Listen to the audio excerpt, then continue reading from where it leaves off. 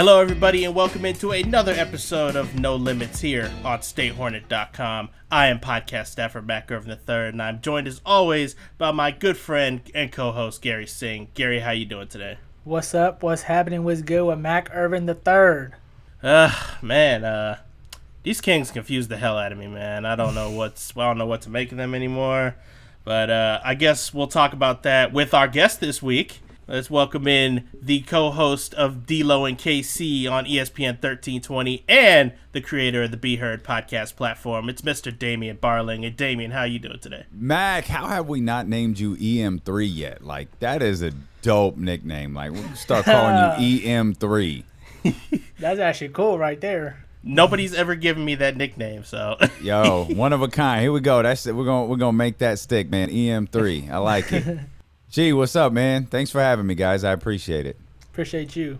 So the first question I had for you, Damian, was, let us know a little bit of your background. How'd you get to where you are today? You kind of explained to us before the pod, so we got to get it on the pod now. So explain your journey to where you are today, how long you've been doing what you've been doing. Yeah, sure. I'll try to keep it brief but interesting. I went to school out here in Sacramento. I went to El Camino High School. We had a student-run radio station there within the high school, and it was something that I fell in love with it. I started my freshman year. I got ahead in my classes in my freshman, sophomore and junior year to the point where I would spend 2 or 3 hours my senior year. I had one of those senior years where you could really coast. Like, I was ahead of everything. Like, I didn't really want to graduate early. I wanted to do the radio stuff that we were doing. So I just kind of spent most of my senior year there in that radio station. Now, at the time, I don't know what it looks like now, but in 1997, 1998, when I graduated, it was kind of a, it wasn't like I thought I was working in a real radio station, but it wasn't really a radio station. I mean, it broadcast like a real radio station, but it's not like you got to jump on what it was like to be at ESPN 1320 or KSFM, the different places that I've worked. So, but it was fun, man. I loved it. I grew up loving music. I'm not like a lot of sports hosts who grew up listening to sports talk radio and falling asleep to the game being called. Like, that wasn't me, man. I fell asleep to music. Like, I fell asleep to Davey D and Ebro, you know what I mean? And Marcus Allen, and woken up to those guys. Like, that's what I knew. That was the love I had. My first love wasn't sports. It was music. So I was always into music, and that's kind of what led me to the radio program at El Camino. And then when I went to junior college, when I went to American River College, I missed it. And I was kind of doing the thing where you take the classes that you need to take. You're going to transfer to Sac State. I'd figure I'd go there, get my business degree, do the business program at Sac State, and, be off on my way doing whatever I was going to do with my business degree. But I really, really missed radio, and I applied for an internship at KSFM, which I got.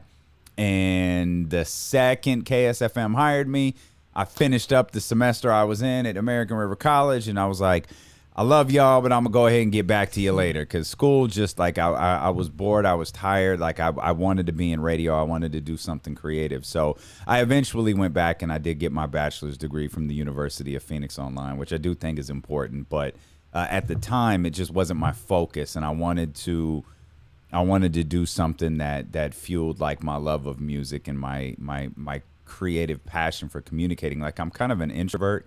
I'm very reserved, like, if you meet me and I don't know you. But whenever I was, like, involved in radio, whenever I was involved in music, that was kind of like I could come out of my shell there a little bit. So I learned to kind of find myself at KSFM, and I learned to find, I don't want to say, like, I use the nickname D-Lo. I've used the nickname D-Lo because I made it up when I was at KSFM. But it's kind of, it's stuck with me all this time. It's just kind of like a different persona. Like, Damian is a little bit more reserved. D-Lo is the guy when the microphone turns on. And it's just like I have a love and a passion for communicating. So that's kind of how I started, man. I started at KSFM. I worked my way through there. I wound up doing a morning show, wound up doing a midday show. Life took me away from radio a little bit, which I missed desperately, and then that's when I eventually came back and got involved with sports talk, which ultimately led me to where I'm at right now, ESPN 1320, and then, the great opportunities that I get with my man Marshall Harris over at CBS 13. I get to do a lot of TV stuff as well, talking sports and talking these dysfunctional Kings that you were just talking about there a moment ago.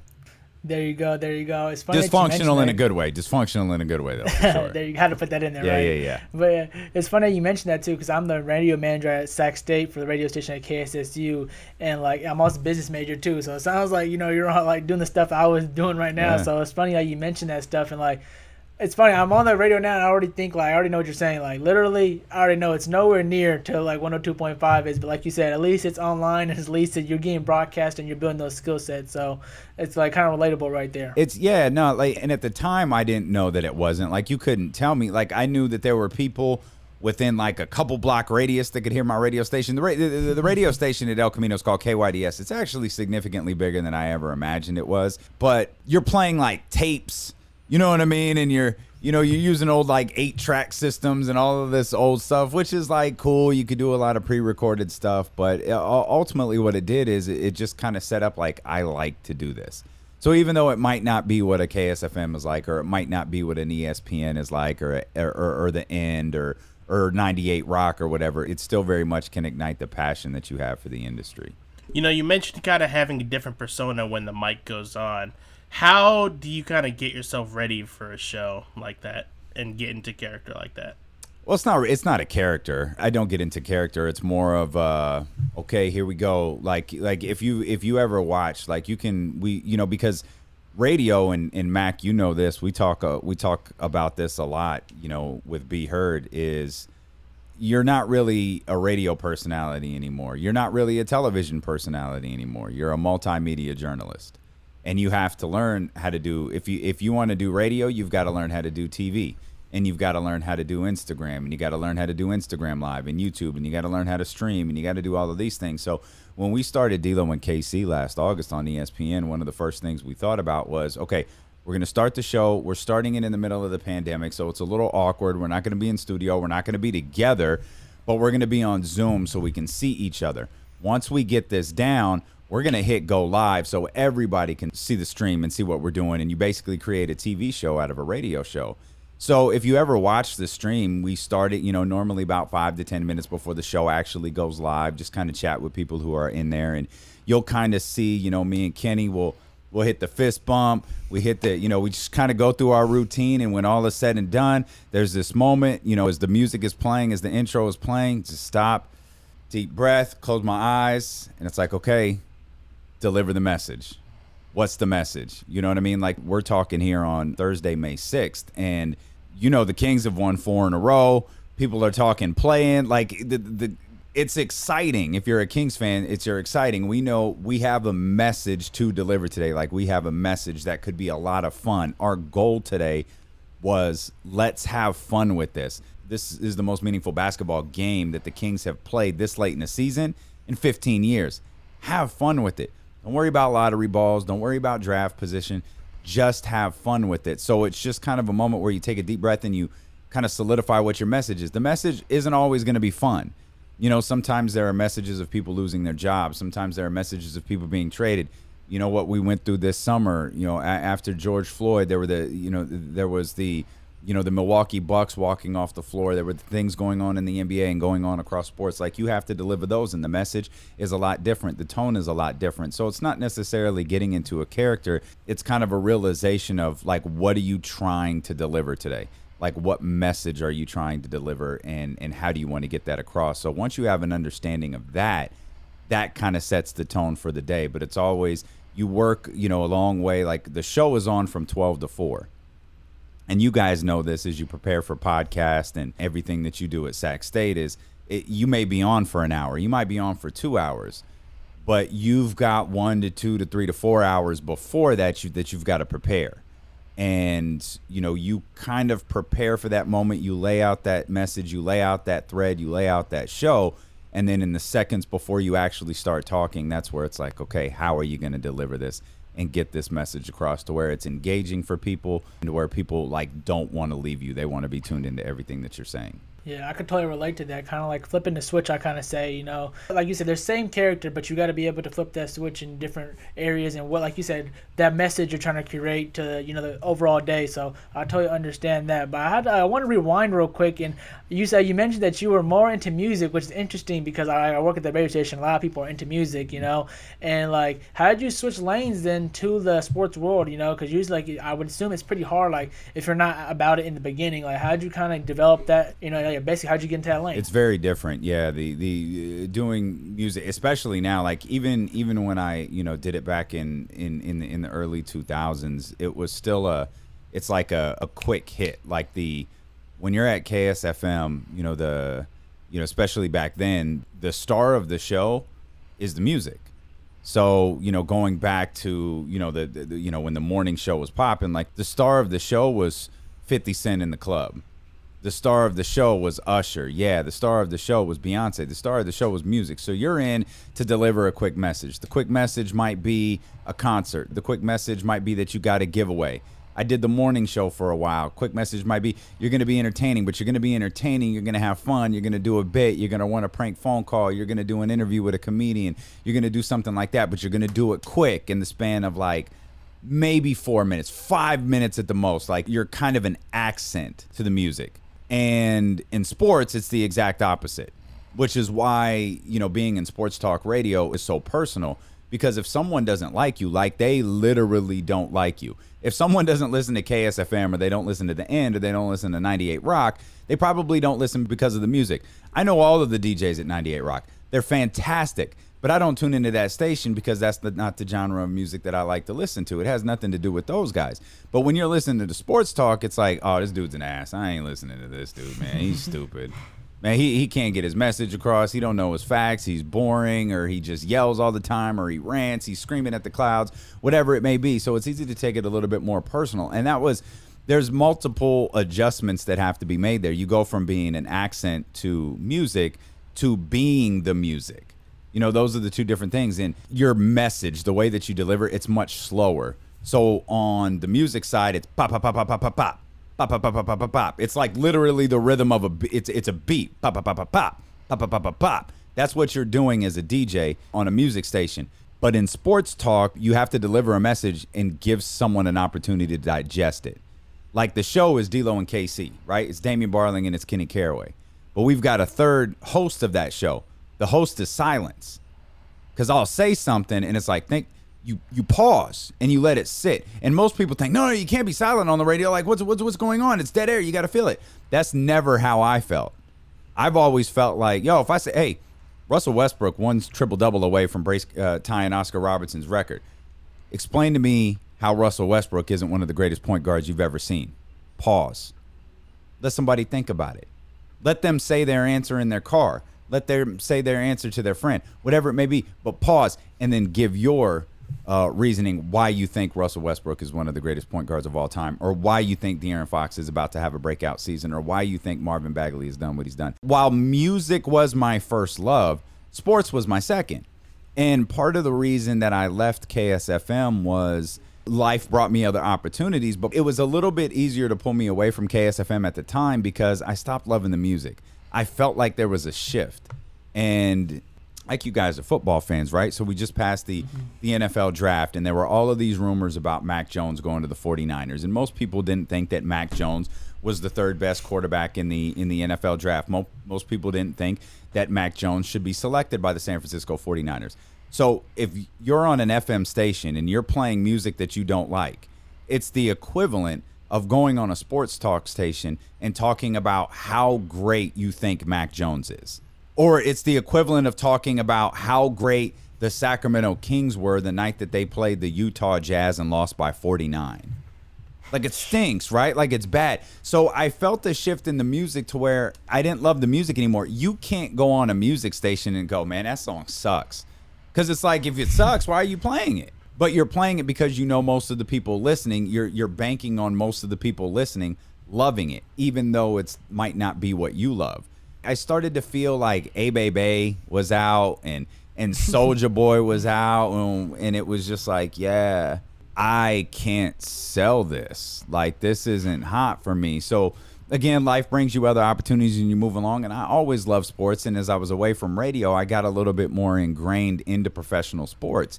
And I just missed communicating so much. Like, I had the opportunity to be around a lot of broadcasters while I was away. I had an opportunity to be around ESPN in Bristol, and I just missed communicating with people. And thankfully, I still had some connections here. And the guy who hired me at KSFM knew I had the ability to speak, so he gave me a chance at the sports radio station I used to work at KHTK. And when he did that, like, that's how I learned, how different pacing, like, it kind of gave me an opportunity. And that's how I eventually got my foot in the door in sports talk. And it was a massive learning curve. Like, the first time I did a sports talk show, I had notes like 40 pages thick. It was like a 90-minute show. I had everything. Y'all, no lie, I burned through those notes probably in about 10 minutes. 10 minutes of a 90-minute show, because I didn't know how to pace myself. I didn't know how to slow down. And so I get to the first commercial break, like, what am I going to do? I started calling people that I knew. Like, hey, come on the radio with me. And thankfully, I knew some pretty cool people who were like, okay, I need help. I got an hour left, and I don't know what to do. So they came on to help me get through, and then I learned you've got to slow down. You've got to slow down a little bit, and that's something that I still deal with that to this day. Like, if Kenny's ever out and I got to do a show by myself, that deep breath that I was talking about, eyes closed before the show starts to deliver a message, the last thing I'm saying to myself is, slow down, get the message out there, pace this show out. You've got 4 hours to get your point across. It was a difficult transition, but it was a cool learning experience for sure. It's like working two different muscles. It's like being a sprinter and being a long distance runner. Last question real quick before we switch lanes to some sports. I got to ask, explain the difference between working on TV and working like for the radio, Like, just explain the difference to some guys who actually, want to do that one day as well. The difference, it's a big difference. Being on TV is a lot. It's like the perfect mix of being an FM DJ and an AM DJ. You've got to get the message across a lot quicker on TV. You don't have 4 hours to do it. You know what I mean? And thankfully, in the TV spot, working with pros like Marshall and Sarah, I'm in the easy chair. They're doing the work, because when you're driving the show, whether it's on radio or television, it's a lot more stressful because you're in charge of the time cues. You're in charge of commercials. You're in charge of keeping everything going. So when you're kind of in the second chair on television, it's a lot easier. Marshall's doing all the work. Marshall's telling me before, we go on the air, hey, we're going to run a Kings highlight package here. We'll talk about the Kings. We'll talk about Marvin Bagley. We'll talk about DeLon Wright in this lineup right now. That's what we're going to do. That's all I need to know. I don't need to know how long the segment is. I don't need to know when we're going to commercial, because all my cues are coming from him.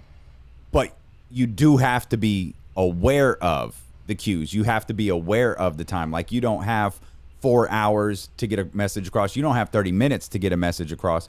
You got about 2. You got about 2.5. So you got to be aware of that. It's a little bit quicker. And then the thing that scares people, and rightfully so, are cameras. You don't know what to do with the cameras. They'll tell you, like, because that was the first thing I said, was like, do I look at the camera or am I looking at you? And they'll always say the same thing. No, just look at me. Look at like we're having a conversation. And that's good when you have like a 3-person desk, right? And you're just communicating with each other. You see it all the time at ESPN. And then I learned it was a little bit different on a couple of days where I would actually co-anchor the show with Marshall. He would still be the anchor, but I would be in the second chair for the entire 30 minutes rather than one segment. You're looking at the camera a lot more, and that's the part that even, however many years later, it's still weird. You know what I mean? Even with the camera, like, I have a camera in front of me just like this 4 hours a day, every day. It's still awkward. Like, I don't personally get used to it. I'm confident Marshall does, as he does it every day, for however many years now. But it's still awkward for me. That's the biggest difference. It's truly the timing and the camera is the biggest difference between television and radio. Funny that you mentioned timing, because let's go into our royal check-in right now about the Sacramento Kings. And speaking of timing, man, I had given up on this team. Like, I had checked out that the season's over. I'm just focusing on draft position and who we're going to get in the draft. And then all of a sudden, with De'Aaron Fox out, with Halliburton falling out due to injury, this team decides to go out and start winning games. Like, convincingly winning games. So, is it still ridiculous to say the P word right now? No, it's not. Yes, it is. It's ridiculous that we're here. You know, this is a team that lost 9 games in a row twice. They lost 9 games in a row twice this year. They had never done that. As bad as the Kings have been through the last 30-some-odd years in Sacramento, they had never done that before. They had never lost 9 games in a row twice in the same season. And, you should have been looking at draft picks. This was over. De'Aaron out. Health and safety protocols. Tyrese now all of a sudden out. Marvin Bagley just returning. Harrison Barnes, the Iron Man, hurt. He had a great year. He got injured. Then he had to move to the 4. All of these weird things happening with him.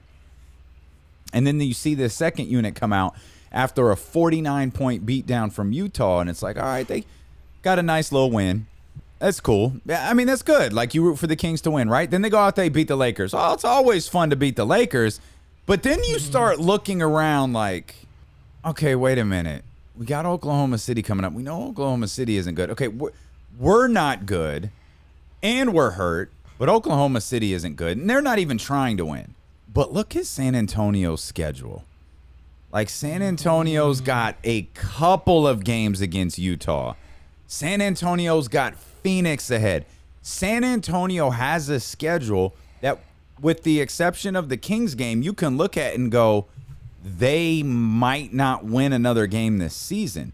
And so you start putting these pieces together and you realize if the Kings go 6-2, which seems a bit ridiculous, but we've seen them do it this year, and the Spurs go 2-6, the Kings get to the play-in game? So again, going back to what EM3 said there a second ago, yes, it's preposterous to talk about the play-in game, but yet here we are with arguably the game Friday night against the San Antonio Spurs being the biggest game in 15 years for the Sacramento Kings. It's funny that you mentioned that, Damian, because literally you've been preaching to my choir all year. I've been telling Mac all year I don't like the word tanking. You know, we've got to build a culture at some point and somehow. And, you know, winning games, even meaningless games, I feel like is going to be good for us Kings fans. And, like you said, I'm tired of us losing. I don't really care for the draft spot. It's whatever at this point to me. Like, and it's funny that you mentioned this is what they would do, right? Like a couple weeks ago, I remember listening to KHDK, and literally they were giving us the 10 seed. The Warriors were literally. I was told Mac literally when Buddy Hield, they lost the Warriors game, and literally when he threw the ball back to Steph Curry threw it to Buddy, and literally gave up the game, fumbled the ball in a layup when they could have won, and they literally lost to the Detroit and the Wolves. Yeah. I was like. That was a point I was like, all right, you guys just don't want it again this year. It's right there. And I felt like him throwing the ball away reminded me of our season. Like, we're right there. The Warriors trying to give it to us, and they just throw it away. And then they go on this win streak, which is, like you said, lose 2 streaks, losing 9 games. I was just like, I thought it was over, but, hey, being optimistic right now again, it's going to be a difficult one. I don't know. They're going to have to, every time, you get a little bit happy about them, Sac native, it gets a little scary right there. But here's the thing, G. You talking about the play with Buddy on the inbound play where he fumbles it off his hands, kind of falls forward, just a basketball volley, and it falls out of bounds. It's a microcosm of the Kings season. The likelihood of you seeing that again in the next couple of days is really high. Right, and I'm not talking about that particular play with Buddy. I'm talking about that particular analogy. Them being so close, having the opportunity to take it. Like, what would be the most Kings thing to happen? They beat San Antonio. They get within a game and a half, and then guess what? Oklahoma City comes in here and decides, you know what? We might want to win 1 or 2 before we wrap up this season, and they're able to get one against Sacramento. That would be the equivalent of Buddy fumbling the ball out of bounds. But you know what? We don't have to worry about that right now. We can think about the game against San Antonio. We can think about the Friday night game. Go, that's a big deal. It matters. They have a couple of games on the horizon, even if they lose tomorrow, even if they lose against San Antonio, and they go out there and they beat Oklahoma City. They've got meaningful basketball coming up against Memphis. It's the first time in a decade and a half that they've played meaningful basketball this late in the season. It's fun to enjoy it, even if we have to deal with the basketball folly of fumbling the ball out of bounds. Enjoy it now until we fumble the ball out of bounds. So as we mentioned, we're recording this Thursday. So by the time most of you listen to this, you will already know the result of the game against the Spurs. But I do have one more question.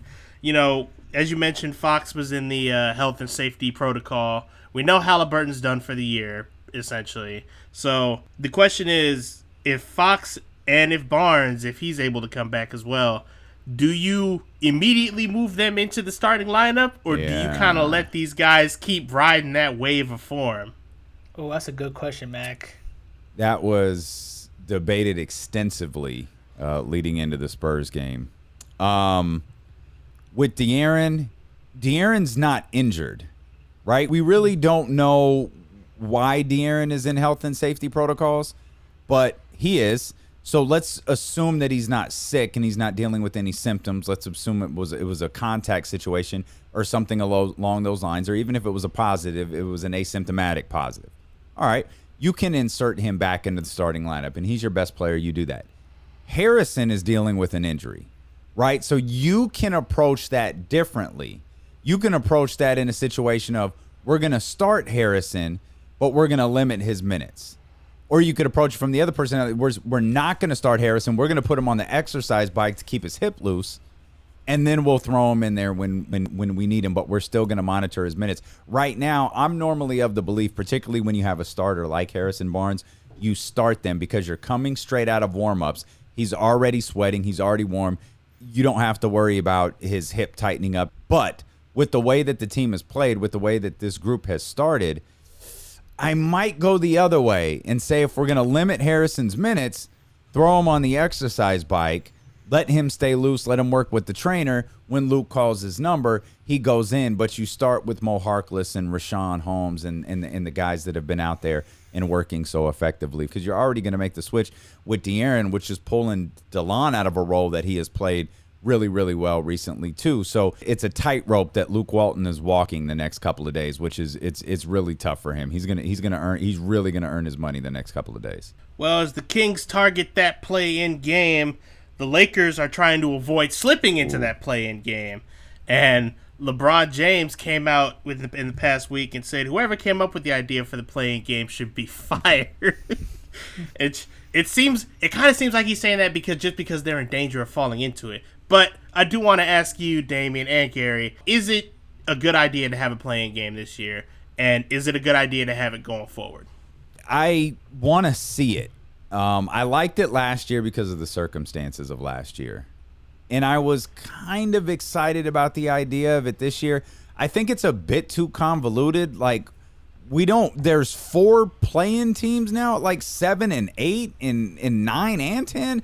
I don't particularly love that part. I want to see it this year. Of course, it creates more meaningful basketball late in the season. Anthony Davis went out with back spasms. LeBron James is, he's not coming back till next week. And it kind of puts teams who are flirting with that, the 5, 6, 7 range. It puts you in a situation where we don't want to play essentially an extra series. But also remember, next year, hopefully, we're back to 82 games. We don't need this. If you want a one-off, like a baseball, like wild card, type thing, if you want a one-off type game, okay, like that's cool. I don't think we need an entire series off in an 82 game. I don't think the person who thought of this deserves to be fired. And I know LeBron was kind of being tongue-in-cheek with that to a certain degree. I think he was more trying to get people's attention, like, hey, this is dumb. I've got power here. My best friend is the head of the Players Association. Enjoy it, because I'm going to do everything I can to boot this joint next year. And again, it worked last year.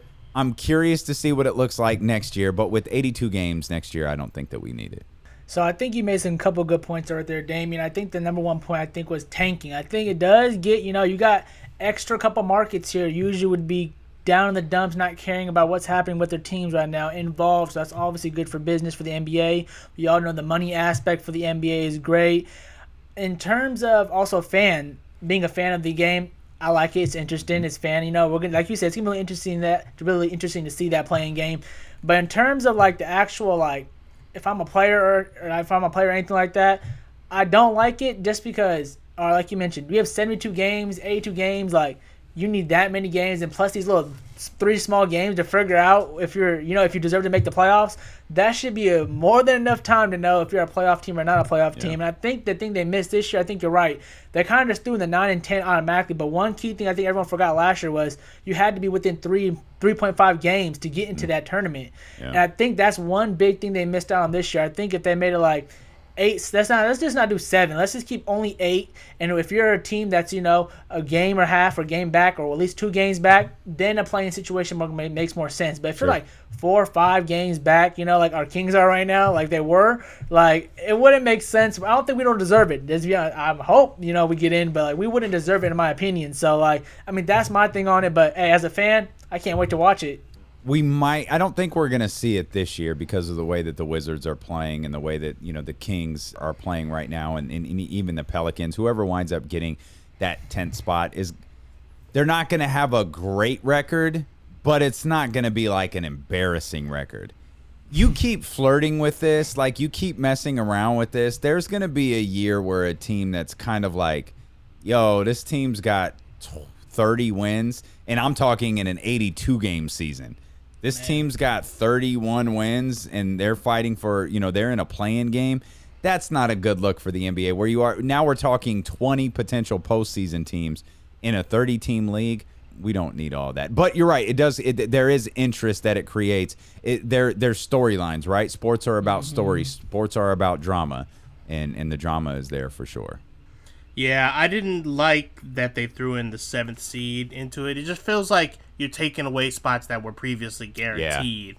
Yeah. And, I get the idea of wanting to have a wild card, wanting to have more games. And I actually kind of like the idea of maybe having like 8 or 9 play like a 1-game series to determine who gets that last seed. Yeah. But it felt like it was a good solution to the pandemic and the suspension of games, but it doesn't seem like something that should be implemented full-time. But knowing the way the money works and knowing how the exposure works, it's something that will probably get implemented in the next 5 years. That's the most important part, right? How the money works. That answers a lot of questions in all of sports. Hey, how does the money work? College football, looking at expanding the playoff system. Well, follow the money. That's more games for the networks. That's ultimately what it always boils down to. I'm surprised college football hasn't just gone the full tournament route and just said, all right, 32 teams. Well, just make them harder, all bowl games, right? I think it's harder to do that with football because of the violent nature of the sport, but I do think we're approaching like 12. I thought it would happen when this current contract expires. I thought it would happen, and the networks will obviously sign up for it. I think college football is going to push for it. I think the big conferences are going to push for it soon because that extra television money, if they revamp all of their television deals with ABC and all these different networks, it'll help to a degree make up for so much of what they lost over the last year because of the pandemic. The NBA season is almost at the playoff time. So, Damien, right now, who would you pick as your champions for each conference, and who you got one in the finals? I don't know.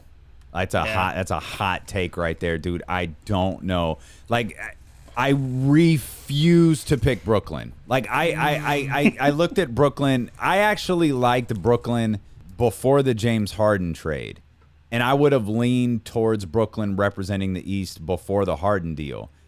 But I have this weird, unhealthy, like, vengeful feeling towards James Harden that I can't really explain. It kind of developed during the, Russell Westbrook versus James Harden, those comps and conversations over the course of, the last 4 or 5 years or so. And I've never let go of it. It's irrational. It's stupid. It's one of those dumb things sports fans do, and it's one of the things that I'm doing with him.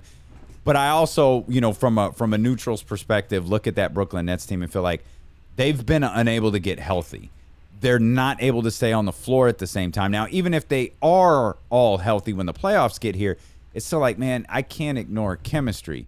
So for that, I want to pick Philadelphia because I love Doc Rivers.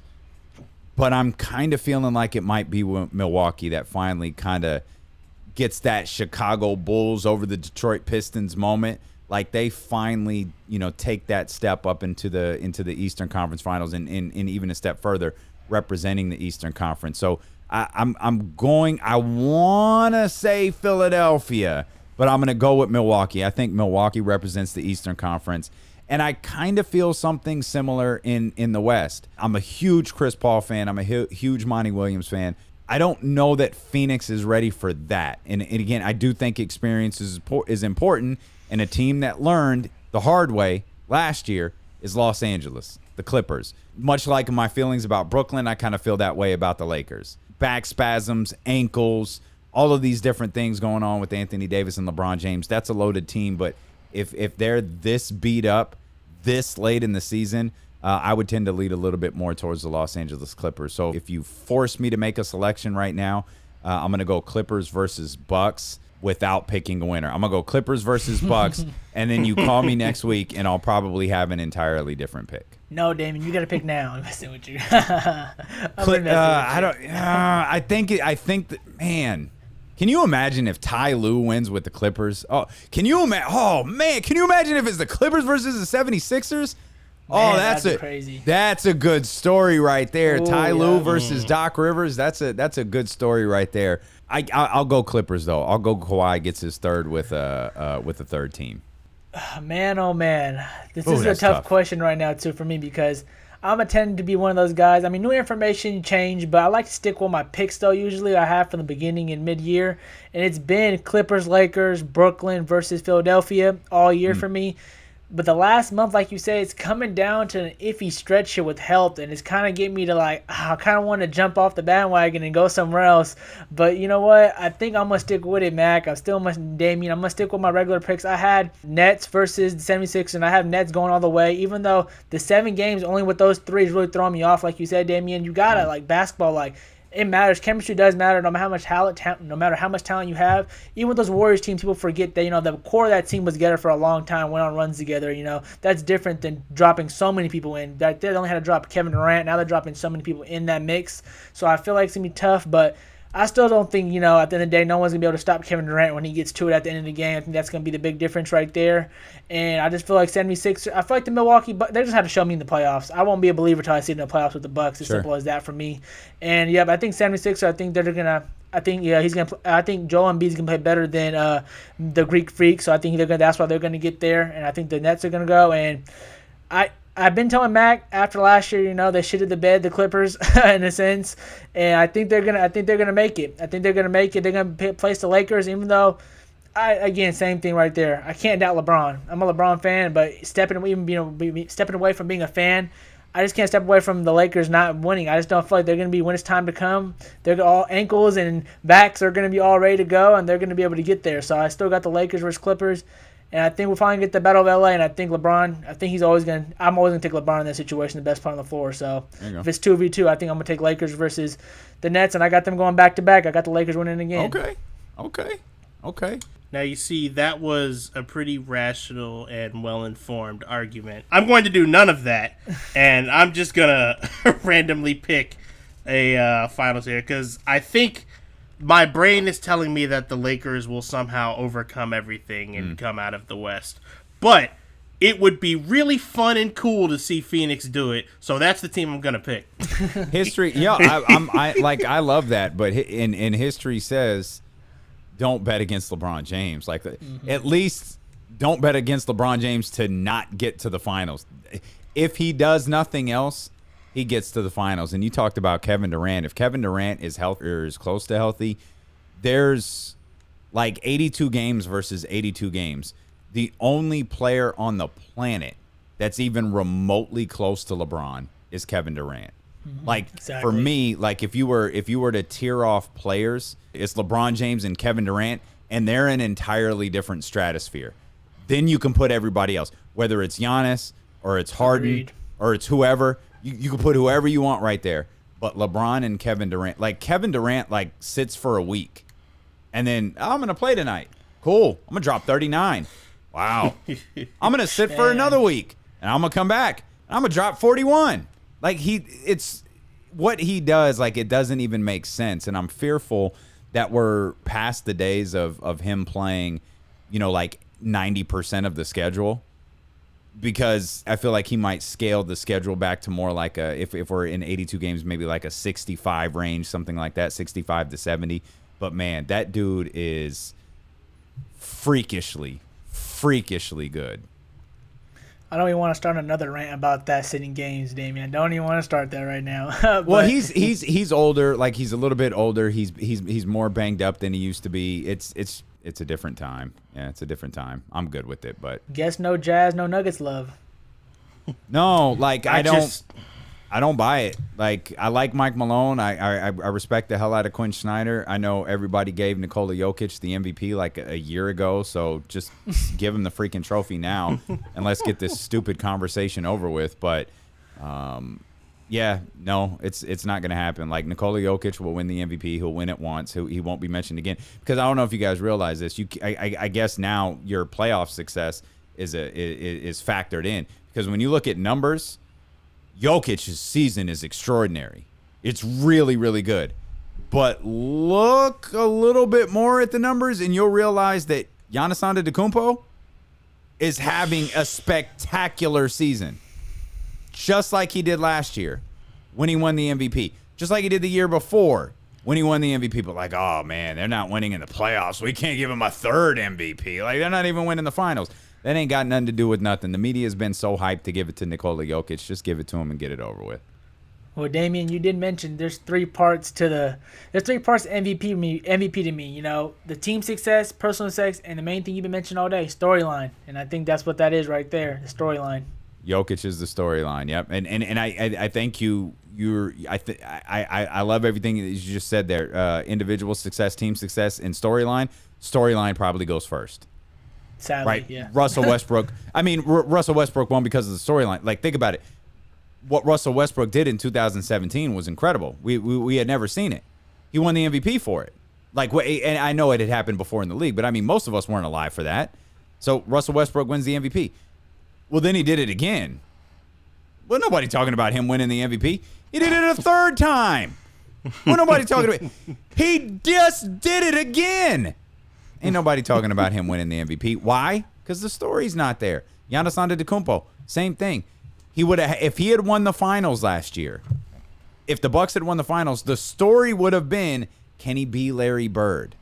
Can he win his third straight? Only Larry Bird and one other person. It has to be Wilt, but I'm not positive that it's Wilt. Has won 3 MVPs in a row.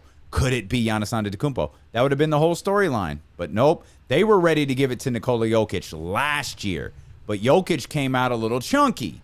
He was getting run over by Rashawn Holmes and the rest of the centers in the league. The pandemic hits. He loses 30 pounds. The Denver Nuggets are primed for a good season. And he's been ready to win that MVP all year. And his numbers back it up. Like, he's had a great year. I just don't think it's as clear as, you know, people make it seem like Giannis is or Nikola Jokic is the unanimous MVP. Like, nah, that ain't it. Not for me. So going back to my finals pick, in the Eastern Conference, I don't trust the 76ers in the postseason. I don't trust the Bucks in the postseason. Wow. I feel like the Brooklyn Nets have to win, so therefore they will not. Hey, the Knicks are in 4th place. Why not them? That'd be you talk about turning the NBA world upside down. Let the Knicks get to the finals, boy. Like, that'll be Stephen A's head would explode. All right, that's my finals. Suns versus Knicks, and I hope that's the finals. Good stuff right there. So amazing. Good stuff right there. And I'm gonna take the Suns over that because it would just make sense that the Knicks get that close and fall. Chris Paul gets a ring. I'm all for it. Mr. Hot Take Mac, huh? Yeah, I guess so. Hot take EM3, right? I like it. All right, and that's where we're going to leave this episode of No Limits. Damien, thank you so much again for coming on and talking sports with us today. Yeah, Mac, Gary, thanks for having me, man. I appreciate you guys. Thank you. If you enjoyed this episode, be sure to go check out all the other stories and podcasts on StateHornet.com. And we'll see you back here next week for the next episode of No Limits. Peace.